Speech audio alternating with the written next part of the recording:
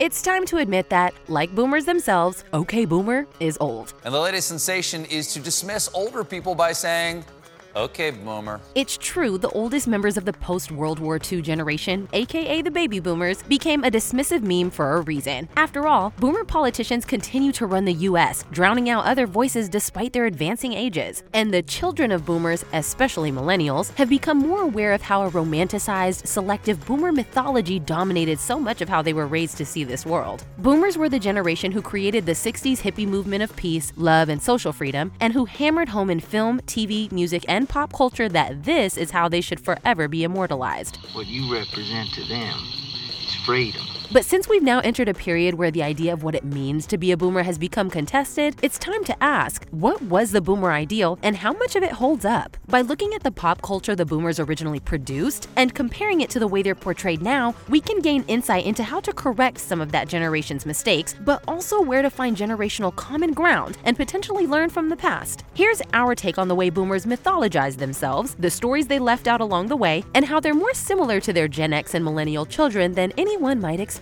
The baby boomers are leading a physical great awakening comparable to the spiritual great awakenings that have gripped America about every 100 years. Today, boomers born between 1946 and 1964 are an easy punchline, fitting into memes because of the common perception that they're largely selfish, hypocritical, and conservative. Got a job out of college, no student debt, retirement funded 100%. Voted for Trump, but just for the taxes. Don't believe in COVID, still got the vaccine. Recently, they've even become our go-to villains in horror movies. In the most recent installment of the Texas Chainsaw Massacre series, villain Leatherface is now an aging boomer, reawakened to kill a younger generation who are powerless to stop him. Try anything and you're canceled, bro. Meanwhile, the original movie's lone survivor, Sally, is revealed to have become so intent on revenge that she's willing to sacrifice young people. Please, you have to let us out of here, please. I'm sorry, I can't. Looks like it's you that he wants. You need to stay till I kill him. This mirrors the popular perception of boomers as people who are focused on their own drives and desires, that they're selling out the future. Even the more liberal boomers are depicted as hypocrites who mask their own ruthless, ulterior motives. I would have voted for Obama for a third term if I could. On some level, this turn toward transforming boomers into villains makes sense. After all, by now, boomers undeniably control the world and haven't done much to change it for the benefit of future generations. Because, as writer Bruce Gibney puts it, they don't have a great sense of obligations to others. Many of the most popular and successful boomer politicians are people who specifically manage to win office by delaying the pluralistic dreams of their peers and focusing on the promise of individual achievement and transcendence. A pair of post-war baby boomers who came to power by moderating the liberal tendencies of their respective political parties. This mirrors the way that originally high-minded boomer rhetoric about love and peace has been warped to frequently mask hedonistic self-interest. You talk to me about Emerson and baby boomers and physical great awakening, and all you do is write a little piece about people getting into each other's pants. By any serious metric of understanding their idealistic project, the boomers ultimately failed. We blew it. Thanks to this video's sponsor, Masterclass, where people from all generations can learn from one another. I love Masterclass because it gives you a unique opportunity to learn from the world's best minds on your terms. You can pick your instructor, where you watch, and at what pace. Pick up lessons on the power of personal branding from none other than Kris Jenner, or learn how to use your voice as an instrument from Mariah Carey. There are more than 180 classes available, all taught by world-class instructors. Like, I've been hoping to learn to cook better. Who better to learn from than celebrity chef Gordon Ramsay, a man with 7 Michelin stars? I signed up, and there are so many fascinating things I never even thought of in his course, like how to lay out your kitchen for the best possible productivity, and how to improve your knife skills. I skipped through to his tips on scrambled eggs, and in just a few minutes, I totally raised my game. When I tell you my roommate was so impressed, I am so excited to keep dipping into Gordon's course. I can already see how his tips have improved my abilities in the kitchen. Next up, making pasta from scratch. Can't wait. If you're interested in honing your skills in any arena, I highly recommend you check it out. This holiday, give one annual membership and get one free. Go to masterclass.com/thetake today. That's masterclass.com/thetake. Terms apply.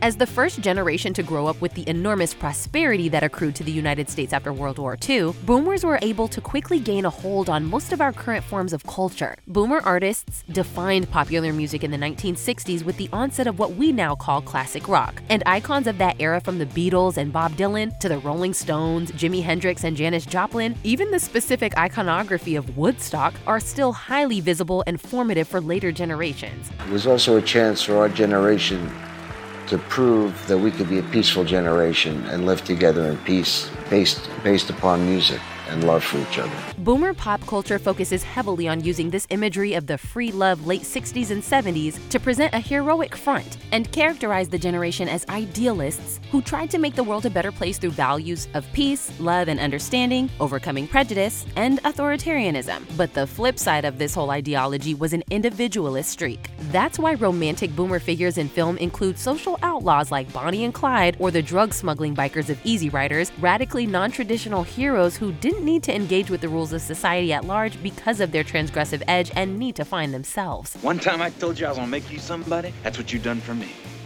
You made me somebody they gonna remember. While Boomer's individualist streak was initially positioned as an earnest challenge to a corrupt status quo, it wasn't long before it manifested in the rampant materialism and emphasis on personal improvement of the 1980s. Probably no coincidence that the baby boom generation approached 30 at the same time as the exercise boom started in this country. Rather than being oriented towards society, boomers decided to focus on bettering themselves. Their ideals of peace and free love eventually boiled down to a core of hedonism, with a dose of institutional cynicism justified by the Watergate and Vietnam events of the 1970s. Do you think anyone believes that the government will take care of us anymore?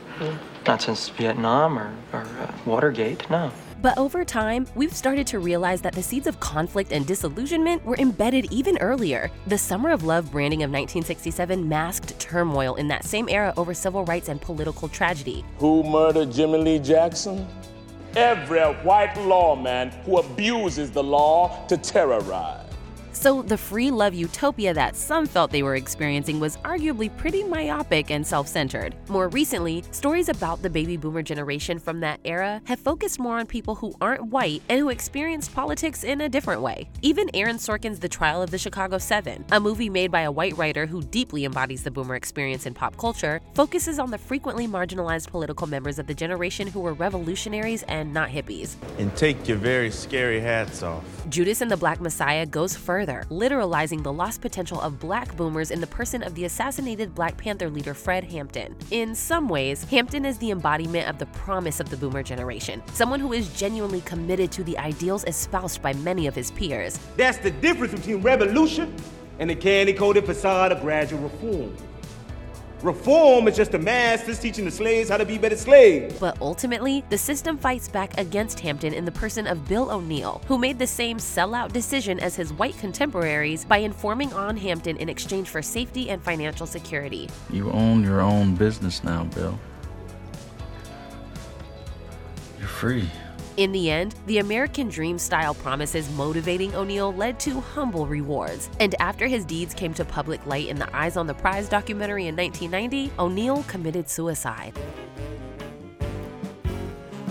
Right now, the dominant image of boomers is as overbearing parents, people who promised their Gen X and millennial children successful lives if they kept on the right path. These baby boomers, these soft, fruity baby boomers, are raising an entire generation of soft, fruity kids. And then expressed frustration with how those children later struggled. The parents never learned how to deal with their own failures, so they passed their unrealistic expectations onto their kids. But this dynamic of mutual disappointment itself mirrors the relationship between boomers and their own parents, members of the so-called silent generation. While boomers fault their children as being irresponsible, we can't keep bankrolling your groovy lifestyle. Their own parents saw them as having been spared true trials like living through the Great Depression or fighting in either of the world wars. In fact, the boomer mythology is defined in large part by its rebellion against their square parents. We're not talking about revolution. You're not talking about revolution. So we start to see repetition and get the sense that maybe the generational conflict embodied by boomers' relationships with both their parents and their children is actually deeply human rather than something unique to them. As boomers get older, it's worth remembering that it can be useful to listen to and connect with them, even if it's to learn from their mistakes. One of the most popular shows of the past couple of years, Only Murders in the Building, is about the value of millennial boomer friendships. The series focuses on the relationship between Charles and Oliver, played by boomer actors Steve Martin and Martin Short, and Mabel, played by Selena Gomez, three people who initially bond over their shared love of true crime and eventually over their shared sense of isolation. The old men are sad characters.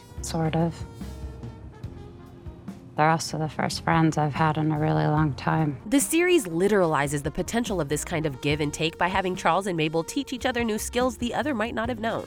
Charles taught me.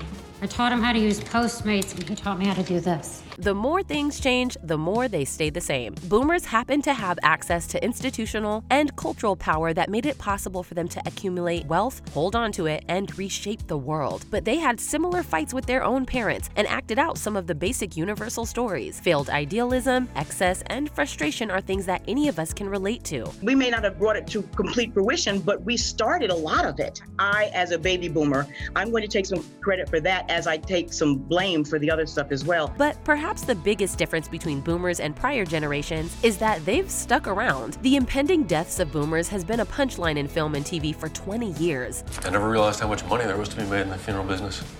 Death care industry. And it's only gonna grow with all the baby boomers and all.